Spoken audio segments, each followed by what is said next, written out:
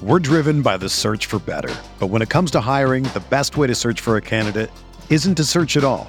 Don't search, match with Indeed. Indeed is your matching and hiring platform with over 350 million global monthly visitors, according to Indeed data, and a matching engine that helps you find quality candidates fast. Ditch the busy work. Use Indeed for scheduling, screening, and messaging so you can connect with candidates faster.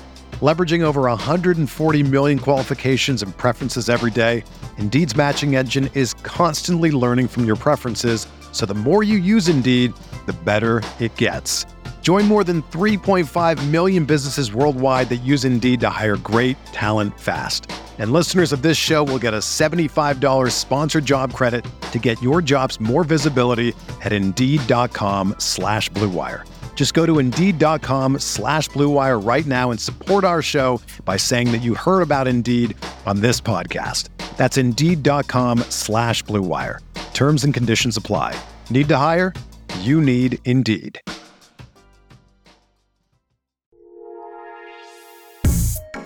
All right, what is going on? I say the same thing every single week. It is so corny and boring. So sick of saying it that way. Casual Friday, sponsored by Casey's Black Rock. That's not boring, but Joe Yern is with me as every Friday. And yeah, you know what, dude? I got to come up with something because starting this podcast every single time you say, hey, what's up? How you doing? That's so corny. It is corny. I need a catchphrase. I need like wrestlers or even like some TV co-hosts, the talk shows like, what was it? The Larry Sanders show. Remember Hank from that show? Oh, yeah. He always started, Hey now. Something like that. I need something catchy to start this show. Saying it the way I do is just so boring and corny. Anyway, what's going on, dude? Is there like a Buffalo phrase for like hello? I don't think there is. I don't know. Never heard one where it's, somebody being like, I can't even make something up on the spot right now. I don't want to like sound like a total buffoon about it. It's crazy, dude. I'm a lifelong wrestling fan, and wrestling is literally filled with catchphrases. And yeah, I got to come up with something where right from the start, right the intro. Sometimes even with wrestling, I'll listen to promos. I don't really care what they're saying, but I know they're going to either start it or they're going to end it with that same signature catchphrase each time. And I can't find a catchphrase to save my life. Anyway, dude, what's going on? How you doing? We'll get you checked into the SmackDown hotel to get some ideas, like we're doing good, man. It's there's a little bite in the air. I'm liking it. Like we're going to actually have some like fall weather, the superior officially fall weather coming. Too. It's officially fall. I know you're happy. For me, it's like, see you next year, Western New York, summer fun-filled activities, which, I mean, to be fair and honest, I really didn't do shit anyway this summer. So I came here in July. I was trying to get settled in and a million things going on. So this summer was kind of a wash for me, but I will admit this, dude. I do like wearing hoodies. Like even in Florida, like I've been telling you, and I defend summer staunchly, and I still will. It's still my favorite time of the year, just because, at least in Buffalo, because there's just so many things that go on. But I do like to wear hoodies all the time, in part to cover up being fat, so I could get away with it. In Buffalo, you get away with that shit 10 months out of the year. In Florida, not so much, but I would do it anyway.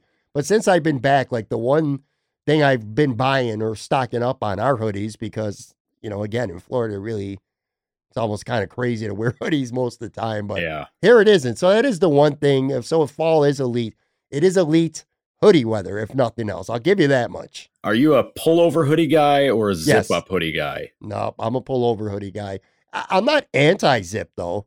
Like, I'll wear something. If I'm trying to think right now, it's not like I have this big collection in my closet of clothes, but I don't think I have any zip hoodies. I have just regular pullover hoodies, but maybe I'll change that. I don't know. See, I'm a big zip up guy. Like I like finding a really good zip up hoodie. Like I found one last year at the Carhartt store, I think it was, and like it's my favorite thing to wear. No, I got one at the Puma outlet store, which is hilarious because like Puma, like that's like total 80s sneaker stuff. And but like it's back, like it's out there, people are enjoying it. But it's also like, I swear to God, it's like Detroit Lions blue color, and it was like my favorite of all the ones they had there. And I was like, Yeah, well, whatever, it's fine. But it'll look like a knockoff Lions sweatshirt because it'll be like, it doesn't look like a lion. It's a Puma. Like that's the brand. And they'll be like, nah, it's like some Chinese knockoff sweatshirt, isn't it? No, it's not. It's got even says Puma on the ass. Like, come on. I didn't expect to have Joe Yurden on Casual Friday, and this would turn into a wardrobe conversation right off the bat. But it has, and that's cool because I do want to ask. I got to say this. So everybody likes hoodies. I don't, whoever you are, summer, fall, winter guy, it doesn't matter. Everybody likes to put on a comfortable hoodie. Mm-hmm. This is what I am struggling with, Joe.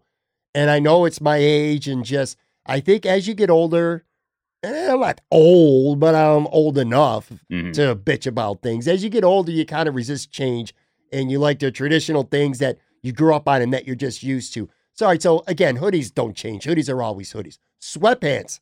I like to wear some sweatpants, man. But now in today's world, the traditional sweatpants with the, at the ankle where you got the big plenty of room, that shit's dead. And now it's all about joggers where they're loose on top, but they get really tight in your calves. And then they're, they hug your ankles. I don't like those, man. And it's hard. It's getting harder and harder and harder to find good old fashioned traditional sweatpants. And I'm not talking like the ugly ass gray sweatpants that Rocky Balboa wears, when he's training, but just some good like Nike or Puma, whatever. Adidas, these sweatpants are getting harder and harder to find the traditional way. And now they're just those joggers. That's what they're called. They just hug your ankles, man. And God, it's killing me. I don't want to have to get those, but I might have no choice. I got a pair of joggers. Like they were on sale at Dick's or something like that. I was just like, okay, let's see what these are about. Like they felt really comfortable, like just feeling the material. I was like, oh man, these are probably really nice to wear. And then I look at like you mentioned about like how like around the ankle. Yeah. And I looked at this and I go, this is like wearing a hoodie, but like below the waist. The way it just like, it's, like sweatshirts, they all like tug, like get tight around your wrists and everything like that. It's the same way with those. And I was like, you know what? I dig it. I dig it. You like it? You feel good on you? I like them, but like, I'm not using them to jog. Like there is no jogging involved with these jogging because like you said, they fit loose around the waist. I'd be worried these things be falling down. Like me trying to run. Like nobody needs to see that. Nobody. They're like MC Hammer pants from the 90s. You know what I mean? They're really loose up top and then they're really tight on the bottom half. I don't know. I can't get used to the way I look at them. I did buy a pair. I bought actually. So if you look hard enough, like I went to Marshall's and I kind of got, I guess I would call them hybrids. They're not like traditional looking sweatpants, but they're also not really tight around the ankle joggers either. And I'm all right with those. But I did buy a pair of joggers. I went to Marshall's, got a pair pretty cheap, and I put them out in front of my son, and he instantly laughed at me. I said I looked ridiculous. So I don't know, man. But anyway, all right. So listen, plenty of bills, especially Sabres. Training camp started. We're obviously going to talk about that today. We're going to do our weekly starting five draft. This week we are doing Marvel Universe characters from the movies, not from cartoons, because that's a whole other, entity that we'd be getting into that, quite frankly, really, I don't know anything about the cartoons. Anyway, but, I'm not going to spend a lot of time on the Bills, but I do want to say this. So last week, and we talked about this a little bit, the Bills recently announced, and the Sabres, that you had to be fully vaccinated to get in, and that they ended up having refunds for people for season ticket holders who didn't want to keep their tickets. And I think I saw the number 762 season ticket holders ended up requesting a refund. Is that about where you expected? It's kind of, if you do the math, I don't know, what do they got, like 40,000 maybe season tickets, something like that. That's not, 762 sounds like a lot, and it's not nothing. It's not that big of a number either. Like, are you a little bit surprised that when you found out what the number is? I was a little surprised, but I think it was more in the sense that, and this is just how our view is funneled through seeing stuff on social media, whether it's Facebook or, especially the team Facebook pages or the replies on Twitter. But like, you would have thought it would have been thousands. The way the yelling and the screaming and it's just my freedom, like just okay, like, well, do you want to watch your football team or not? Like that's what it comes down to. Like, and if you're a season ticket holder and you're just like, you can't tell me to get a shot, take my tickets away. Like, it's like, I don't know what point you're proving, because there's thousands of people waiting behind you on the wait list to get the tickets. And so like you're making like that's 762 people that made somebody else's day, week, forever, because now they get to be on the list. Yeah. And now they get to get the season tickets. And now it's like, screw you, pal, you're to the back of the line. Like, all right, I don't feel bad about that. But like, with it only being 762, like, I don't know. Like, it sounds about right, because really, these policies really serve as like a way to kind of call people's bluff. Like, how hard are you going to go in on this? Right. You know, to yell and scream that, you know, about everything and also be unhealthy.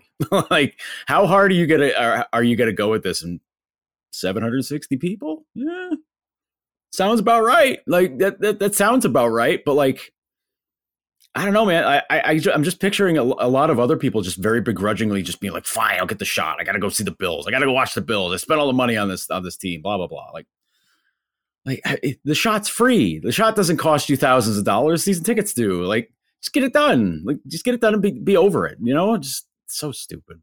It's more to me about, well, two things. Number one, the hill that people are willing to die on. You're right. Like, the bluff has been called, but there are some people out there that will die on this hill, and they are literally doing it right now. And then it just promotes ugliness. Like, I've noticed, like, on Facebook, like the marketplace, there's a lot more Bills tickets for sale. And when you look at the comments, it's all ends up being vaccinated related. And then people who don't even know each other start fighting. But yeah, man, that whole dying on the hill thing, I'll tell you a real quick story here, and I'm not going to name a name, but I do have a friend, and I'm not doing this to embarrass anybody. I'm saying this just to tell you that some people who believe this strongly and not getting vaccinated, a hill that they're willing to die on. So this was like early spring. My son went to Clarion University for the spring game. And at the time, my son was planning on going there to play football before some physical things came up with him in the last couple months and a couple other things. Ultimately, he's not going to play there anymore. But here was my point. He got vaccinated. He was only 18 years old. He got vaccinated. I got vaccinated because it was already anticipated that you ain't stepping on that college campus if you're not vaccinated. You're not playing football if you're not vaccinated. And fans weren't going to be able to go to the games if you weren't vaccinated. So I'm like, whether I wanted to be vaccinated or not, which I did for the record, so we're clear, I still would do it anyway, because I'm not going to not watch my son play college fucking football because I refuse to get a needle stuck in my arm, whether I agree with, you know, the way things are or not. So I'm having a conversation with a friend, and a good friend of mine, who is completely on the other opposite side. And, you know, you're being forced and yada, yada. Long story short, this dude tells me that if it was him and it was his kid going to college and playing football, it's, you know, going to college in itself is an accomplishment, and not everybody does that. Playing college football at a D1 or D2 level is even more rare. And he told me with a straight face, he was not joking, that if it was his son, he would not let him get vaccinated, even if it meant him not going to college and not playing college football. Isn't that, and again, in all due respect to the guy, because we all have our opinions and we're all entitled to them, but isn't that an absolutely insane hill to want to die on? It's also insane to say that you're going to have control over your adult child's life like that. To say like, no, screw you. You can't go do what you want to do because I believe so strongly in something. I'm not going to allow you to live your life. Like, honestly, what the fuck, dude? Like that's ridiculous to me. And like, if I'm the kid in that spot, I got to put dad on the back burner for a while and be like, all right, sorry, old man. Like, we ain't talking for a long time if this is going to be the case. If anything, it should be the other way, Joe. It's like if the kid doesn't want to get vaccinated as a parent, I'd be like, listen, you ain't smart enough to think about your future and what you're throwing away because you won't get a shot. You're getting the shot whether you want to or not. So if anything, my parenting would be on the other side of the fence. Instead of saying you're not getting it, I'd be like, no, you are getting it. You're going to not play college football or not go to college because you refuse to get a vaccination, regardless of how you feel about it, man. I mean, especially if you got like a scholarship or a grant, you know, to go to school to do this, and you're going to be like, no, you don't get your vaccination. You're not going to go to college. Like, what? Like, did you prevent the kid from getting like the you have to get like a meningitis vax before you even go to college, because that will kill students immediately if that starts running wild through a campus. But like, you can't go to school, like you can't live on campus, you can't do anything in college without getting that. So it's like, are you going to refuse them that one too? Like, it's being so weird about all of this and just saying like, and just being a jackass about it, really. And it's a tired conversation to have, but it's one we have to keep having because people are so goddamn stupid about everything. It is. And I think to some extent, to your point that you made earlier, which I agree with 100%, it's people who are thinking that it's a bluff. They might say you ain't coming to the games, or they might say you're not going to our school, you're not going to college if you don't get your shots. But ultimately, they're gonna pull back and that they're bluffing. But as we're seeing now with the Bills, with the Sabres, with other teams as well, and other organizations, and I think you're going to see more of it. They're not bluffing, bro. They're not bluffing. You're going to get vaccinated, or you're not going into our private business. Because at the end of the day, this is a private business. This is not a government. This isn't your constitutional right to go watch the Bills play Washington on Sunday at Highmark Stadium. You know what I mean? It's not your constitutional right to do it. Right. Follow the rules, follow the protocols, or watch the shit on television. It's as simple as that. But yeah, you're right about one thing, Joe. I mean, it is a conversation that is tired and it's exhausting. It's not in my notes. I had one sentence dedicated to this, but that's the way it goes when you start to bring this stuff up, because it's like you said, and you're right, a conversation that needs to be had. I do want to mention, when it comes to actual Buffalo Bills talker, I just want to mention one player. We're not going to talk about the game against Miami. That shit's old news. They dominated. It was awesome. It was fun to watch. Great. I want to mention one player specifically, though, because there's lots of love going around for guys like Teron Johnson, lots of love for Gregory Rizzo, who's looking like a really good rookie. Very well deserved, too. I'm not taking anything away from them. Josh and Stephon Diggs, they're constantly being discussed because they're the big names on this football team. But I want to talk about one dude specifically, and that guy is Matt Milano. I think this guy, to me, I think he's emerging as one of the best linebackers in the NFL, man.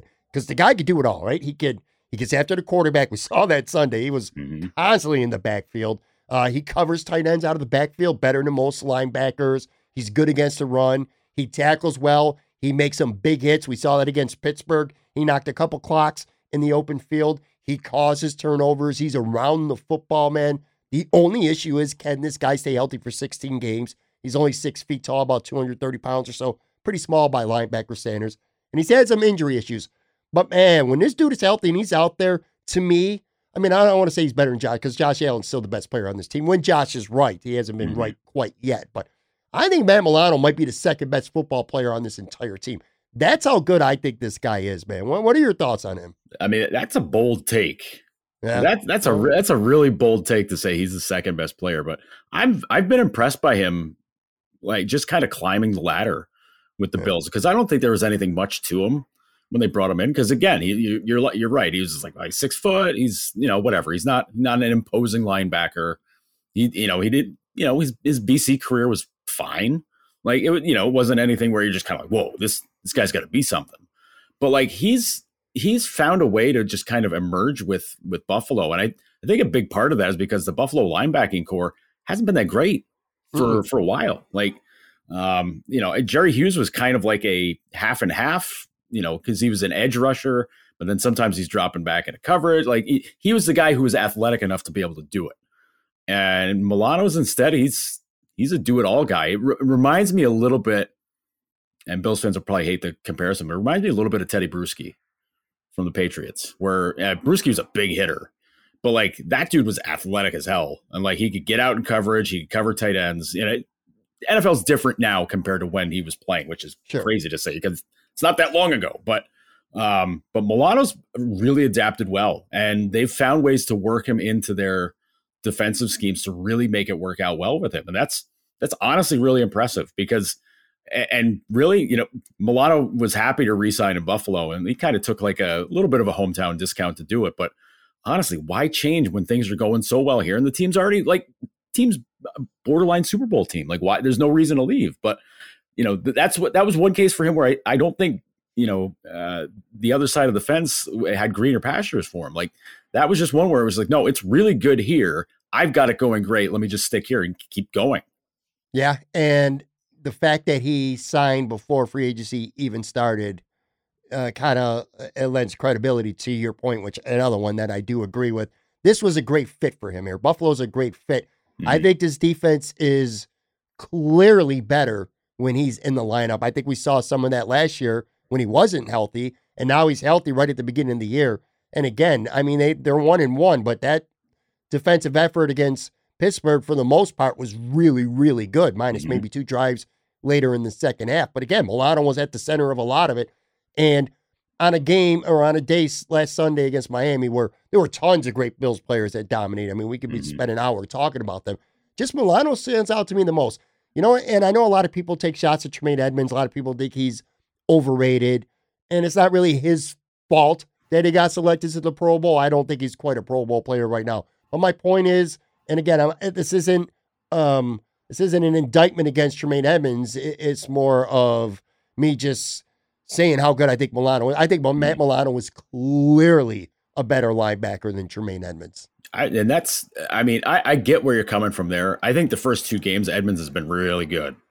I mean, he's not getting the picks or he's not getting the sacks or whatever, but like he's patrolling that middle ground secondary, like nasty man. Like you're not trying to run patterns near him. You're not trying to run the ball near him because why deal with that? Like, like that guy, he plays like a mean kind of game now. Like I think you could say like last year he was off. He was definitely off last year. Yeah, he wasn't 100% healthy for a lot of last year too. But I mean, I don't know, man. Like if Edmonds hits his peak and you got Milano playing like this, you don't have to worry about linebackers. Like you don't, you just don't. You like, and if Rousseau continues to be really good on the edge, I mean, you know, Jerry Hughes is fine. Like, I mean, he's kind of getting into that. He's kind of getting into that veteran spot now, where it's kind of like you feel good for him when he does good stuff. You know, he's knocked off all the personal foul stuff, so you're fine with that. But man, he's still productive. He's still productive. Oh, yeah, no, I'm not saying he's bad. I'm not saying he's like he's lost a step or anything like that. But like they don't need to rely on him so hard to get things done because you just don't have to because they've got the other guys that can get it done. Tremaine Edmonds to me reminds me, and I'm not talking about the way he looks or the way he plays because they're different types of skill sets, but he reminds me a lot of London Fletcher. London Fletcher never racked up sacks and interceptions and forced fumbles and fumble recoveries, but he was a tackling machine and he was around the ball. That's kind of what I see in Tremaine Edmonds, whereas to me, Matt Milano he's just that impactful playmaker. Like you could be a good football player without necessarily being a playmaker. I think Matt Milano is a playmaker. He's the guy who will force that fumble, or he is in the right place at the right time for an interception, where I don't really see much of that with Tremaine Edmonds, which again, I'm not really, this isn't a spiel about me knocking Tremaine Edmonds. It's just more telling you how much I think of Matt Milano. And he's upcoming 2 games, Joe. So they got Washington with no Fitz, and then Houston in 2 weeks with no Tyrod. It's a miss. Well, I mean, don't get me wrong. The Bills have played Fitz plenty over the last handful of years, so they've seen plenty of him in another uniform. Would have been nice to see Tyrod in a Houston uniform. Plus, he played really, really well the first game and a half before, unfortunately, he got hurt. He's just one of those guys, man. He just can't stay healthy. It sucks. But anyway, these, to me, are 2 very winnable games, and I'm not taking nothing away from Washington because they are a dangerous football team and a really good front four on defense. They can run the football. They got some weapons on offense. This is anything but a gimme game, so to speak. Taylor Heineke at quarterback, he's all right. He can make some plays, but at the end of the day, they should win the game. They're at home. And then Houston, come on. I mean, you don't lose to Houston. If you're thinking about being a contender, you just ain't losing at home to Houston. No. Anyway, 2 very winnable games, and you kind of agree with me here. It's critical that they get the 3-1 because after that, back-to-back road primetime games at Kansas City and at Tennessee, they hit that before their bye after week 6. They need to get the 3-1 right now. I think there's some pressure on them. What do you think? Yeah, I mean, Tennessee hasn't impressed me at all the first couple weeks. Like you were calling them out before the season, saying like these guys might be top heavy. Their stars they're a top heavy team with not a lot of depth to them. But but they should be 3-1 after the next couple of games. They should be. The way it doesn't happen is if they didn't learn any lessons from the Pittsburgh game and how to defend and how to protect the line. because if Chase Young and those guys start getting free, forget it. Like, there was some stuff that I think Joe Biscaglia was pointing out about how Allen was not getting properly set, and it was throwing off his passes, and it was causing issues. Because I think all of his passes went to the left side of the field the last game, and which is weird. Like, right. Because defenses will cue in on that and just be like, oh, he's just going to throw to the left side? Well, guess what? guess what, we're going to have a guy hawking back in the zone and just waiting to just jam up or pick it off. Like, that makes the job way easier. But if he can't, if he's got the jitters, if he's got happy feet or something like that, I don't know, man. It's a little scary with a team like Washington that's got those guys that can hammer the quarterback. And Chase Young's as good as it gets as a young player. Jesus, man. He's right up there so already, good. Man. He's incredible. And he's just a freaking beast, man. He's so good. But if they don't learn any of those lessons from that Steelers game, man, that could be a really rough afternoon. Being at home or not, it doesn't matter. The Steelers showed it didn't matter that Buffalo was at home. Washington's front four can get in the backfield continually. Not going to be happy times. At least then you might say, let's run the ball a little bit more early just to make them respect it and get your line going. Get the line involved in more stuff instead of just getting back getting back set for pass blocking. But I don't know, man. It's a little scary. And the Washington secondary is not terrible either. It's a decent defense. I know you're a big fan of their defense, but it's the front four that runs the show for them. Well, I mean, we did our season bowl predictions a couple weeks ago. Mm-hmm. I said they were going to end up being the number 2 seed in the entire NFC. So, yeah, I do think highly of this roster, but not having the quarterback obviously is a very big deal. I think this feels to me like the week where we're going to see Josh Allen play like we expect him to play. I think the first 2 weeks, I would say he's been, quite frankly, kind of mediocre. Mm-hmm. He's been all right. He's made... Certainly, saying 2019 Josh Allen is, I think it's fair because he's made some really good plays. Like you go to the Miami game, man, he made a couple fantastic plays. He avoided the sack when Diggs fell in the end zone and threw it across his body. He's one of only maybe 2 or 3 quarterbacks who could do that. He threaded the needle on a nice 35-yard pass to Emmanuel Sanders. Nice touchdown pass to Dawson Knox, put it nice and low where only he could get it. So he has his moments. But he's also been inaccurate. He hasn't been very good on the deep ball. He's been forcing some passes. He got picked off once in Miami. Quite frankly, should have been a couple that were 2 or 3 dropped. times. Yeah, David Howard dropped an easy one. So I think it's and I know Bills fans are touchy about it, and I understand why.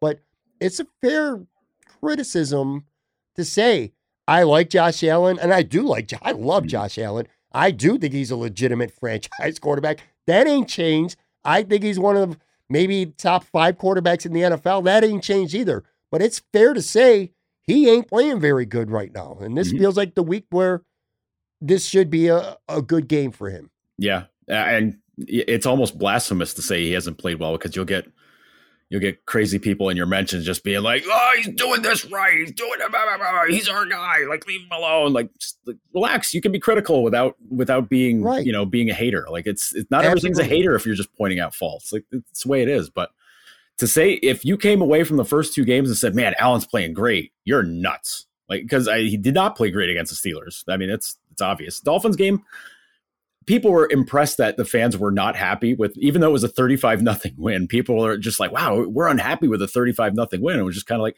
well, the defense was dominant. The defense ran the show that day and shortened up the field, honestly, for the Bills offense. Weren't you pissed off at halftime last Sunday? Were you a little bit pissed off? Because, well, I don't want to say pissed off, but put it this way. It was 14-0 at the half, and I wasn't very happy. It felt like it should be 28-0 already because the defense was just absolutely crushing Jacoby Brissett and Tua. And then the offense drive right before the half where you're just kind of like, shit, here we go again. Right. They're going to get a touchdown before the half, and the momentum's going to carry over. Then, then you got to worry. But that didn't happen. A classic bend don't break game for them. Right. Now, if you want to take the fan side who defend Josh Allen unconditionally, you could say, well, okay, but let's not overreact. Okay, he's going to be fine. It's fair to say that. I also agree with it. But I don't take the stance that he's above criticism right now because the Bills won 35-0. He did not play very well. Even in that Miami game, he didn't play well. Mm-hmm. Just my take. Yeah. He got a lot of A-Rod yards in the later part of that game too. A couple of nice juicy passes, and hey, cool. Suddenly the passing numbers don't look so bad.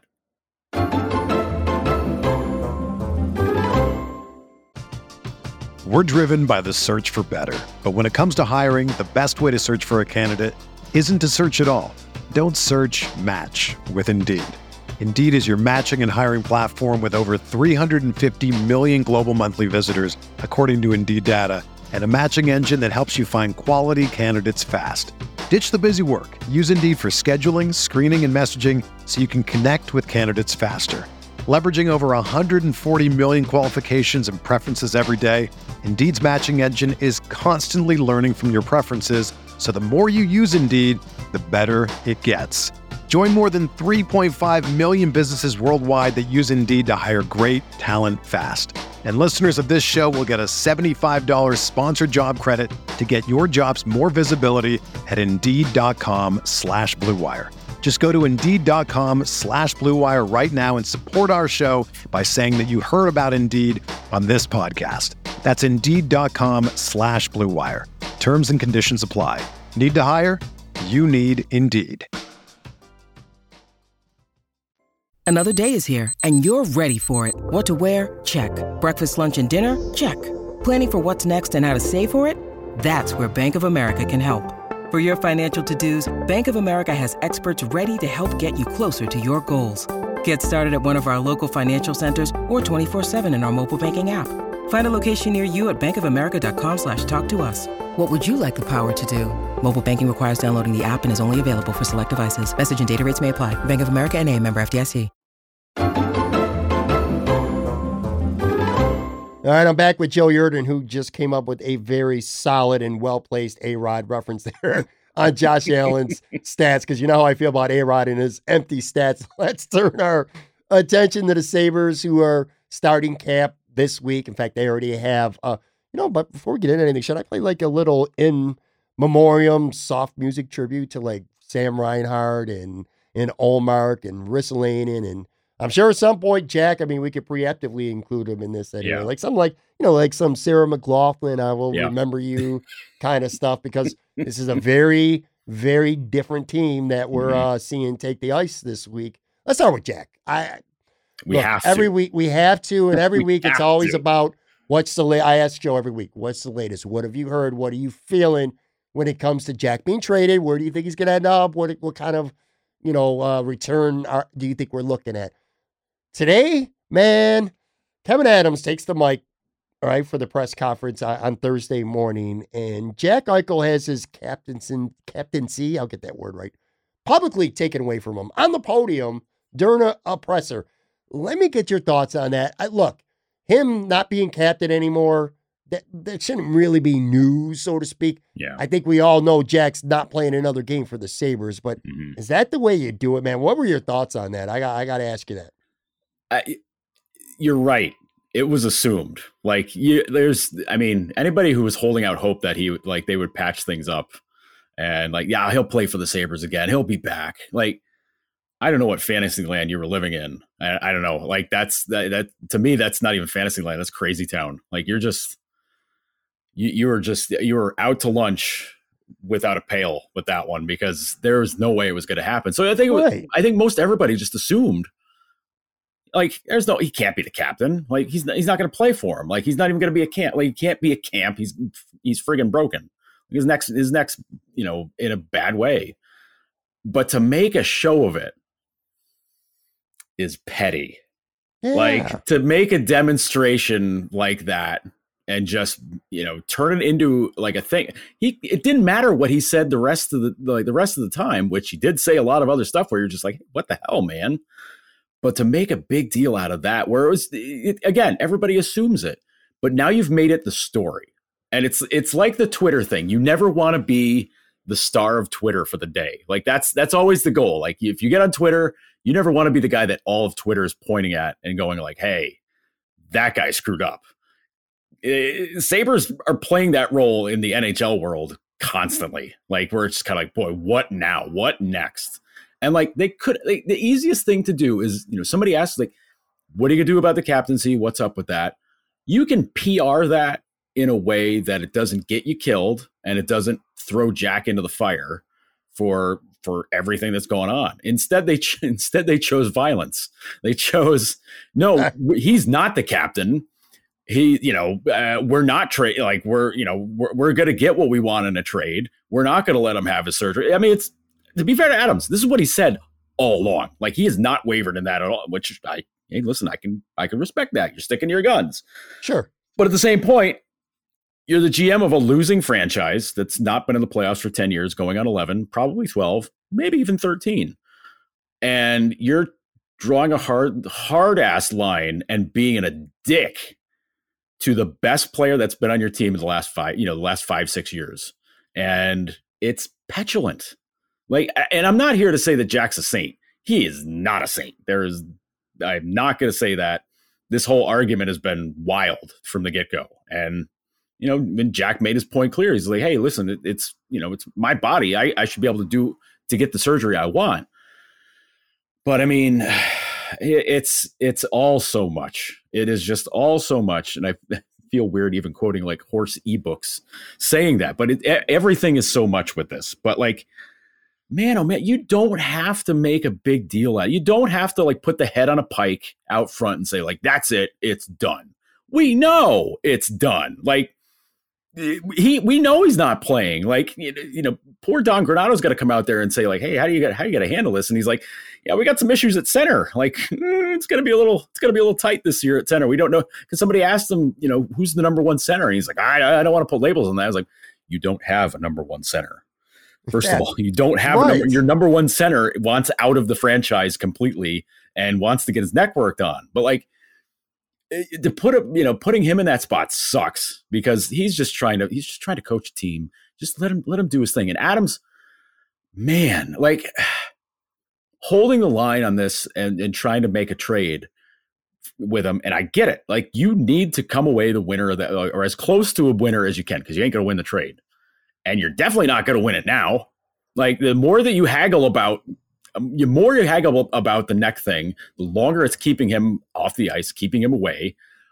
And then you're basically throwing it on whoever acquires him to have to put up with him getting whatever surgery gets done and then waiting for him to get ready. And then who knows when he's going to play. Like you're throwing it all onto the back of the team that's acquiring him. I'm like, if you're going to get the 4 firsts or like, the 2 top prospects and like 2 firsts for Jack the way you want, nobody's going to give you that now. Like you've made a public disgrace of the guy that you're trying to trade and his neck's friggin' broke. Like I don't know how you get to hold the line on that and say like, no, our price is the only price. That's it. You can't do it now. You cannot do it because you've made a complete fiasco out of this whole thing. I just, all right, so I want to switch sports quickly here because it ties into what I'm getting at. Ben Simmons from the 76ers, there's a report this week. He's done. He don't want to be in Philly. And I heard a couple of people on TV talking about not a good play because by him coming out and saying that, teams around the league know that he wants out, that he's not going to play for Philly again. And that kind of diminishes the ability for Philly to fetch more in a trade. Now, when it comes to the Sabres with Jack, the day this started coming out months ago, my first thought was, all right, this is a guy on a team, a franchise center. He wants out. The Sabres don't want him either. And Kevin Adams has made that very clear. And my first thought is they're going to be, and I'm talking about months ago, bro, they were going to be lucky to get 75 cents on a dollar. And this was a few months ago. Now, months later, a lot of teams, and I don't know specific players in teams, but I know some teams that were in the mix for Eichel are almost certainly, if not completely certainly, out of it because they've done other things with their cap, so they're out. And then you see stuff like this today, and we're taping this on Thursday. As I'm listening to Kevin Adams, I'm like, forget 80 cents, 75 cents. They're going to be lucky to get 45 cents on a dollar. What are you going to do? Just let the guy sit there and rot? I don't get it. I don't see any scenario where they get a good value or return for what they should get for Jack Eichel right now because the neck and the PR and all this stuff. What a fucking mess this is, man. Yeah. It's unbelievable for me to sit here and try to comprehend how bad they have butchered this. It's mind blowing to me. And the part of all this, and this is my wild theory, which may or may not be that wild, but this all goes back to O'Reilly and what they were able to get for him in return. Yeah. And they've made it very clear that we're going to get what we demand for Jack this time. And you do that because you got absolutely crushed with a bad trade 3 years ago. Yeah, 3 years ago now. Like, it's not that long ago. I mean, it's a GM and it's a different GM and 2 coaches ago. But like, yeah, I mean, it's just so fresh in the mind because the Sabres got killed so bad for that. And I can't help but think all of this stuff is coming from over Adams's head. Like, Adams is not doing this, is not sounding off like this on his own. Like, maybe he is, maybe 40% of this is him just being like so fed up and done with this. But it's ownership, man. Like, people hate to point at the ownership because the Bills are so good and they nothing they can do is wrong. But oh my God, like the ownership forced that O'Reilly deal. I'll go to my grave believing that. Like, there's no way. Jason Botterill made a ton of other bad moves. Don't get me wrong, but there's no way he's settling for that deal if ownership isn't like, we're not paying O'Reilly the bonus on July 1st. He's got to be gone. Like, that's that. And with Eichel, it's so much bad blood now. Like, the bad blood has been there since basically the end of the season press conference with him. Like, that's been there. It's probably been there even before that. And considering what he said about, how he's intimated how he feels about Sabres doctors, probably been that way for a while now. But I mean, the fact that you're just doing this and it's like, you're acting like this and you're expecting you're going to get what you want out of this trade and you're being forced to hold that line. It ain't happening. It's a pipe dream now. You're not going to, Adams will never get what he wants, what he's wanted for that, for Jack from the get-go.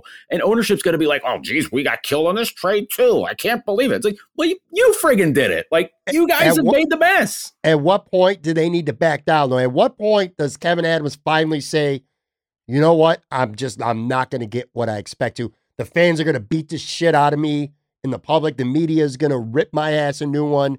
At what point, though, does he have to bend? Because, again, literally the only other alternative is to sit there and let Jack Eichel just rot away for this year, next year, whatever it may be. Mm-hmm. And then he loses some leverage if he doesn't trade him now because now Jack has a say where he'll go at some point.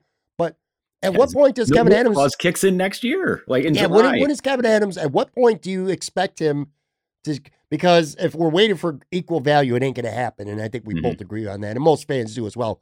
At what point does Kevyn Adams just say, you know what, fuck it, man. I'm gonna let me take my beating in the media and with fans and just get rid of this guy right now. We have to do it. Is that coming soon? I have to believe it happened once his physical was done on Wednesday. Like, at that point, what the extent is. And Adams even said this morning, it needs surgery. Like, their stand the whole time was like, no, rehab and rest and like work through it. You can get, it's a herniated disc in your neck, which sucks and it hurts and it's bad.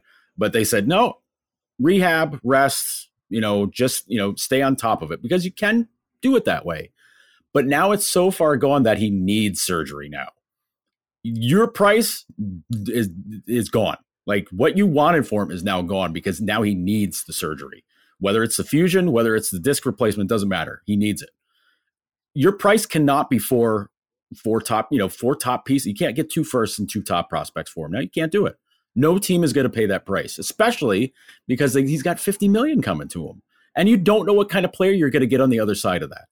Whether, and that goes for either surgery. It doesn't matter. Like, they've painted themselves into this corner, and instead of paint, they've used a pool filled with piranhas.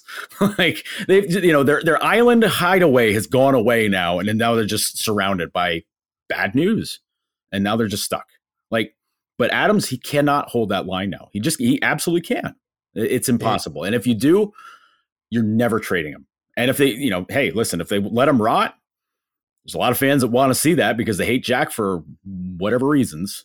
And yeah, some justified, some not. But like, no guy with 5 years and $50 million left on his contract is just going to sit there and allowed himself to be rotted. I don't care how much money you're making. Dude wants to play hockey. Like, that's it. Yeah. I think we're going to look back someday and Kevin Adams' general manager tenure in Buffalo will be defined by the fact that he didn't trade Jack when he could have gotten even 80 cents on the dollar, because again, he's going to be lucky to get 35 to 40 cents at this point, which kind of ties into, at least indirectly ties into the other big piece, what I think anyway, of Sabres news this week. And that's Rasmus Dahlin signing for 3 years, $18 million. I'm going to tell you what right now, Joe, and if anybody's like, well, he should have signed and gotten his security now when he's young. Yeah. Listen, me and you could be sitting at my dining room table right now with 8 pounds of weed, okay? And Rasmus could be sitting with us, and we could smoke up 8 pounds of weed. We could call every dealer in Western New York and get all the weed in Western New York and smoke all that weed. And Rasmus still would not have been high enough that he should have signed a 6, 7, 8 year contract with the Buffalo Sabres right now. 3 years, bridge, $18 million. To me, it is a complete player win, and I don't blame Rasmus one bit. You're sitting there, you're Rasmus Dahlin. I don't care if the Sabres said, we'll give you $10 million a year for 10 years, just like Jack. You said that right now today. Rasmus would have to be legitimately fucking crazy if he cares about anything other than money. If he cares about his career, if he cares about winning, he'd have to be certifiably fucking insane to sign a long-term deal with the Sabres right now. When he's seeing what's going on with this franchise, how it's played out with Jack, Sam couldn't get out of here fast enough.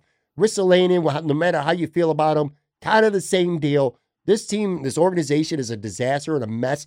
And I've heard some fans out there kind of complaining that, hey, you should have signed long. Why? Why would he do that? Yeah. Like, maybe your thoughts are different than mine, but if I'm Rasmus Dahlin, this is what I was doing too. To me, this is a victory for him and a loss for the Sabres. I don't know what you think. Yeah, it's definitely a win for Dahlin. Like every player wants a long-term contract. Like that's what you want. You want the security. You want all that. But this contract, it's gonna, if they don't get things right in the next 3 years, it's the Reinhart situation all over again, because this contract ends a year before he's eligible to go UFA. His qualifying offer after that last year, because the salary in the last year of the contract is $7.2 million, they have to qualify him at $7.2 million.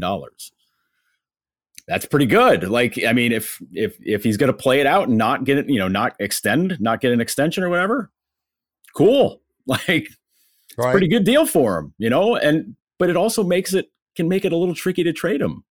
Like, if it comes down to that, some team's going to have to pay him at least I don't want to think about that. Dude, you have to think about it now. Oh, God. 5 years ago, people were just like, oh, man, Jack Eichel, Sabre forever. Like, they'll never trade him. No bad things will happen. Well, look what happened. Well, you might be in the same boat with Dahlin, but because you've set yourself up for it. Now, if you want to keep control of him, the Sabres should have been asking for 2, because then you can figure out what he's at, what he is, what's going on with him, because I think there's still questions as to like what level of a defenseman he's going to be, just because they screwed that development part up completely with Ralph Kruger. But at least then you're like, okay, we can see what he's like after 2 years. If he's the stud that we expected him to be, 8 years. Like, immediately, just get it done, get it taken care of right then and there, so you don't get Subban and you have to end up paying him like $11 or $12 million a year, and then you don't have to worry about him asking out immediately after 2 years. This time, 3 years pushes him a year away from UFA, and if he wants out, you gotta trade him right away. Like, you have no ability to really work that, because he'll just be like, yeah, I'll take my qualifying offer, I'll walk. Like that's that. Like, you have to move him at that point. Like, they should have done it with Reinhart probably sooner. Right? They did okay with the deal. They got their first round pick. Like, it's not going to be a good one. Florida might end up winning the division. And they got a goalie prospect, which he played 7 really good games at World Juniors last year. How good is he? No idea. Is he good? No idea. Like, we'll find out. But like, when it comes to this though, like you've created possibly the same situation again 3 years down the road, and that's nuts. It's nuts that you put yourself in that spot now. And I think this is where it'd be good to know what Dahlin wanted. Like, did he want long term, or did he just say like, nah, let's just keep it short? If I'm his agent, I'm just like, no, man, keep it short. Well, if we got to bully our way out of town, then we'll do it. But like, I would not like who in their right mind is going to commit long term to this team right now. Kyle Okposo. Why would you? But he did it back when there was hope. Like they had Eichel. Like things were on the up and up. Yeah. That's it. Like that's and Kyle's got what 1-2 more years left. Oh my poor guy. Like Jesus. Like I mean, at this point, Kyle's got to be thinking like, man, if I didn't love hockey so much, maybe I'd just friggin' retire. Just like that's enough already. I don't need this. But I mean, man, oh man, it's very difficult to find a light at the end of the tunnel with this group right now.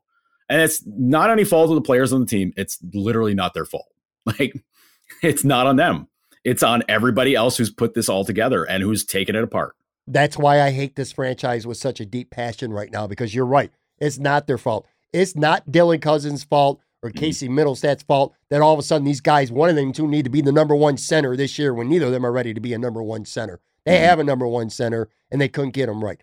It's not their fault that they have a really good winger or center, top 6 player for sure, Sam Reinhart, and they couldn't keep him happy. You're right. It's not their fault. They're getting forced into bigger roles than they should have to embrace this year because this organization is just completely and utterly inept, and it couldn't keep their core players wanting to be here. That's not Cousins' fault. It's not Middlestad's fault.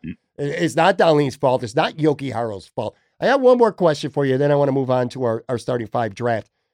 We'll spend next week. By next week, we'll have a handful of Sabres practices, and we'll start to see what the line combinations look like, and then we can kind of break those down a little bit. So we'll save that for next week.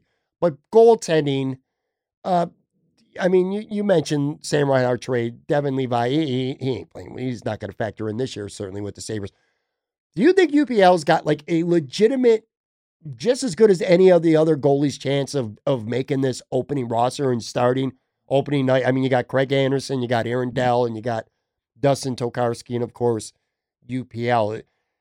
I felt like maybe he was a year away, or he should be. Again, he should be a year away, but they didn't keep Olmark, so maybe he's not a year away. Maybe he's only a month or a couple weeks away, even if he's not, even if he shouldn't be. Do you think he legitimately is very much in the mix, as it seems like he is, to be the opening night goalie? And do you think he should be right now at this stage of his career in that mix? In a perfect world, I think he should be in the mix. This has been a less than perfect setup for him. Double hip surgery coming out of juniors, COVID year where he got bounced up and down and all around, and like they just try to find ways to get him more games. Period. Last year was a mess. Just with he's started off playing in Finland while things were still quiet here. Then he came over, gets banged up at the end of the year, which stinks. And then he got a couple NHL games, which is good. You want to see where he's at. I've said from the start, I believe the opportunity is there for him to make the team right away. Aaron Dell was terrible last year. Super nice guy, but like he was not good last year. The Sharks were pretty bad. I think he was on the Sharks. I think it was the Sharks, but he was bad. Like it just there's no way to get around that. He was bad. Now, hey, if he steps up and turns it around, cool. But you don't feel bad if you got to send him to Rochester. Like he's got a minimum contract.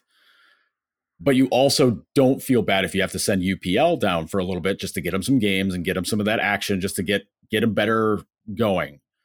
Because again, Aaron Dell and Craig, you've picked a guy who is close to retiring to be one of your goalies in Anderson. And you got Aaron Dell because he just has some experience. He's got NHL experience, like fine, whatever. But to me, the opportunity is absolutely there for UPL to make a run at, I don't know necessarily being the starter right away, but certainly being 1B. Because I think Anderson, there's no way Anderson's going to play like 65 games this year. That's impossible. And I don't think he wants that burden either. Like this, he knows he's coming in to be kind of like a mentor and to also play games. And, he's earned that. He's a vet. He can do it. He gets what he wants there. But to me, the opportunity is absolutely there for UPL. It's unfortunate that they played back-to-back days in the prospect challenge. Because it would have been nice to get UPL 2 games there, I think, just to get a better idea. But they had to make sure the Sabres didn't run up against the Bills game on Sunday. So I get it. I understand. So like, that's fine. Get it done. But like, I want to see as much Luukkonen in preseason as possible, just to know what he's about, like to see if he can be ready. And like, because if he plays really well, I think he plays his way onto the team.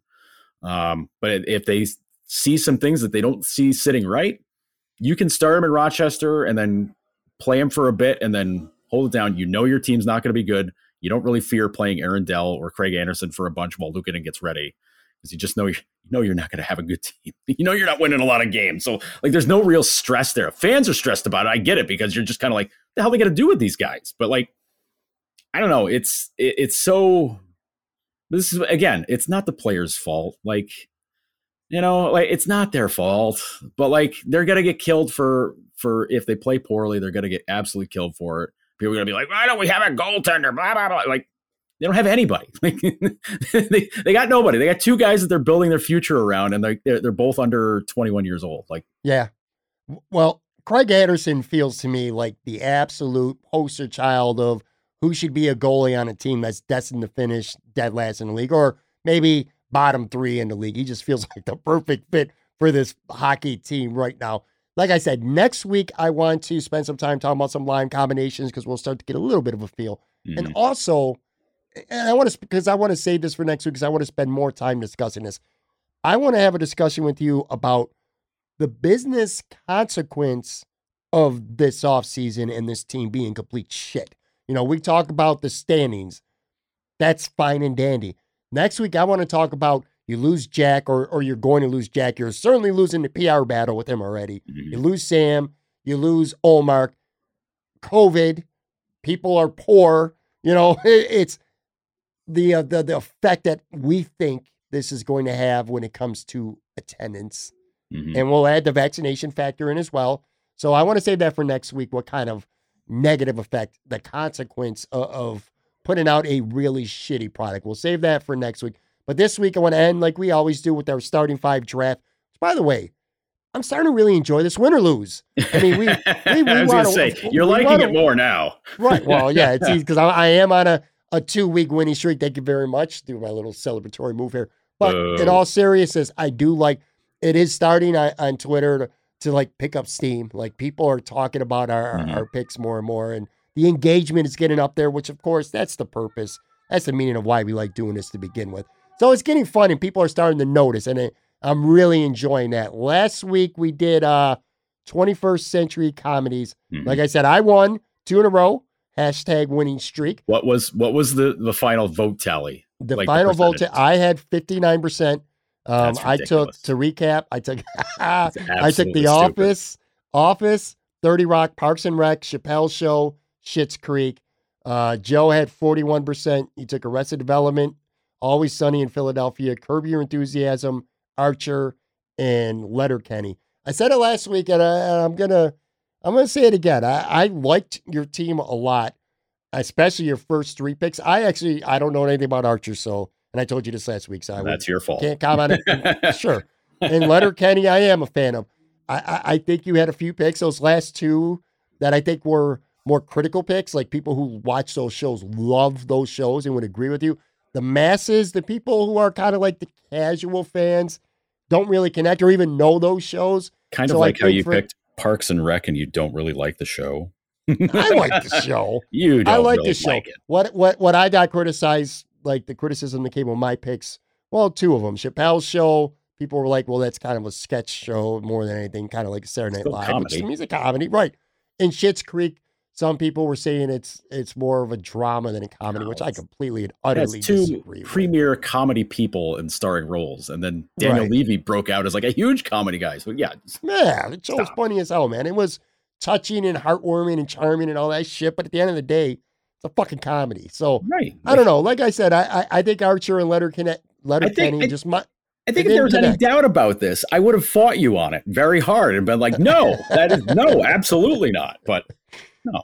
Well, let's see what happens this week, because we are doing Marvel Universe characters. And I want to stress, these are movie characters MCU. From the movies, not characters MCU, not characters from potentially, just who are the comics and stuff. Because quite frankly, I don't know shit about that. So, and I'm going to tell you this straight up too. I picked this category this week for us, Joe, in part because like I talked about, I think this is a very popular category. Mm-hmm. I think this is a category that'll connect and resonate with fans. And when I'm going to be completely honest with you, I have seen the Marvel Universe movies and I do like them, but I'm not upset. Like I'm not Del Reed. I don't live to watch these movies. I don't know.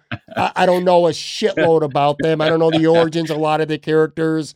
All I know is that I've watched the movies and these characters that I'm going to select, I dig them. That's all I could say. I'm not going to have a lot of in-depth analysis on why I'm picking them. So I'm going to throw that out there ahead of time. But so who went last? Oh, I had The Office, obviously. I had the first pick last week. So you'll have the first one this week. Let's get it going. I do. So let's start it off. I feel like I got to go with the guy who started it all. I have to go with Iron Man. I think Robert Downey Jr.'s portrayal of Iron Man is absolutely perfect. Tony Stark's a very troubled, very wealthy douchebag who has problems, and he's figured it out. I think Downey was the absolute perfect guy to play that. So I got to go Iron Man number one. Ooh, throw my mic around. What a great career. What a great career comeback. I couldn't get the right word in my mind for him to play that role. You know what I mean? It rejuvenated his career. That's the word I was looking for. Robert Downey Jr. Yeah. I agree. That was number 2 on my list, actually. I am going to. 1 and 2 were like, it was a coin flip, but I went with Iron Man. I'm pretty sure your first pick is going to be the other one. I think you're wrong. And this is going to be interesting. I think this Marvel list, I think there's going to be a big discrepancy on where we have these rankings. And I think there'll be some that I have and you don't, and vice versa. And I think the fans are going to have a lot to say about these with some that neither of us pick. I don't think there's a lot of consensus picks. Anyway, I'm not going with who I think you're going to. So if that's the case, you're going to get your top 2. Okay. I'm going with Thor. That's my first pick. All right. I love Thor. Chris Hemsworth is great. Makes me laugh. He's such a big dude, but he's sneaky funny too. Home, Ragnarok. I love that movie. That might have been my favorite. That might have been my favorite non-Avengers where they're all together. That might have been my favorite single entity movie of all of them. So I love Thor. And then I'm kind of, I'm already struggling a little bit here because I should have known I wasn't going to get Iron Man 2 or 3, but I had Iron Man 2. I'm going to take Loki, man. He pulls at my wrestling heartstrings, okay? Who doesn't love a heel who always teases being good, but ultimately he always turns heel? Again, I like comedy in these, in the Marvel universe. Dude is funny. I love the way he turns, he gives you all this promise and hope, and then ultimately, he's had a lot of redemption as well in these movies. But yeah, man, I'm staying with that same group right there. So I got Thor and I got Loki. Wow. You've given me my top 2. I figured that. You've given me my top 2 because my next pick is Steve Rogers, Captain America. Yeah. I mean, listen, Civil War drove me nuts because I've read the comic, and like nobody does the comic to the letter unless you're a crazy person like Zack Snyder who wants to do that all the time. But like, I hated the way that turned out, but like, it was just like, oh, okay, I get it. And it just seemed kind of cheesy. Seemed like a kind of cheesy way to turn it on its ear. And I was like, I don't like this, but maybe that's a notch in the positive column for him. Like they got a reaction out of me. They win. Like they already got me money at the theater. So like they won, but, the next one, I gotta go with T'Challa, Black Panther. Okay. That portrayal of Black Panther's never really been done at all, like TV or movies before. But holy God Almighty, he killed that role. He made it so that they're gonna have, like they said, they're gonna move on. They're gonna pick somebody else. Like they're gonna have somebody fill that role. Good friggin' luck, man. Yeah, like, that's not. You can't do that. Like, no, let it be, man. Just let it go. But yeah, Cap and Black Panther. All right. I'll tell you what, I had a feeling you were going Captain America with your second. In my notes, it's kind of funny. I actually wrote, I'm being honest here, little overrated, but I can't not include him in a top 5 or top 10. Cap's overrated? Yeah, I don't know, man. Steve Rogers just he didn't do a lot for me. He's corny. He's corny. Like, I get it. But like, I don't know, man. The elevator fight scene in Winter Soldier, holy shit, dude. That's incredible. We're at about the halfway point of this draft, and it's already starting to sink into me. And this might be the earliest of any of the drafts we've done. That I think my 2-match winning streak is about I think it's ready to come to a fucking screeching halt right here. All right, so I got two here. You know, this is another one. I'm taking Spider-Man. I'm taking Spider-Man, all right? Okay. And the reason why, and I shouldn't do this because, I mean, I explicitly said this is movie characters only, but, you know, I grew up loving Spider-Man as a kid. It was my favorite comic book. I didn't read, like, I wasn't much into comic books, okay? So I didn't read the comics often, but that is one I did read. I was just obsessed with him as a young kid, the cartoons, the comics. So I'm just completely staying true to my roots with that pick. Quite frankly, I don't even know who the hell the actor is that plays Spider-Man in these latest movies, but I like the character, man. I'm it too many damn times. That's the thing. Yeah, absolutely. So I'm a big Spider-Man guy. So I'm gonna go Spider-Man, and then well, I come on, I can't not go the ultimate heel, Thanos. I gotta go Thanos. He's the ultimate heel, man. I mean, every great franchise, every great movie needs that heel. And he's it. And yeah. Is it weird that you kind of felt sympathy for Thanos in that? Yeah. Like, you're just kind of like, yeah, I know he's trying to kill half the universe, but I kind of understand where he's coming from. Yeah, he felt weird. A little bit humane. He came across as being at least a little bit humane. But I don't know. I'm that guy, Joe, when I was a kid, even when I was a kid, I mean, it's common for us to do it as adults, but I keep going back to wrestling here. I liked the bad guys, even when I was a kid, man. I wanted Iron Sheik to beat Bob Backlund, man. I liked Ravishing Rick Rude. I liked Jake the Snake Roberts when he was just a demonic bad guy. Maybe I'm just fucked up in the head, man, but that's how I've always been. I like the heels. So, and Loki, which is kind of a heel, at least anyway, and Thanos, 2 of my 4 picks are heels. All right, so you've picked 3, so you got your last 2 here. My last 2 here, I gotta go. Don't take mine. See, this is where it gets, I don't know. This is tricky because, like, there's a couple of big names that are there, and I just don't know if I like them that much, which is kind of weird, but I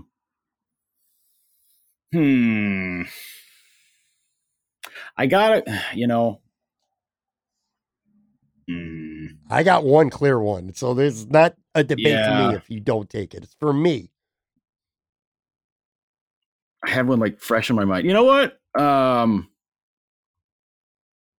going to do these out of the order that I was thinking of them in. But my next one's going to be Bucky Barnes, the Winter Soldier. Okay, that's a good pick.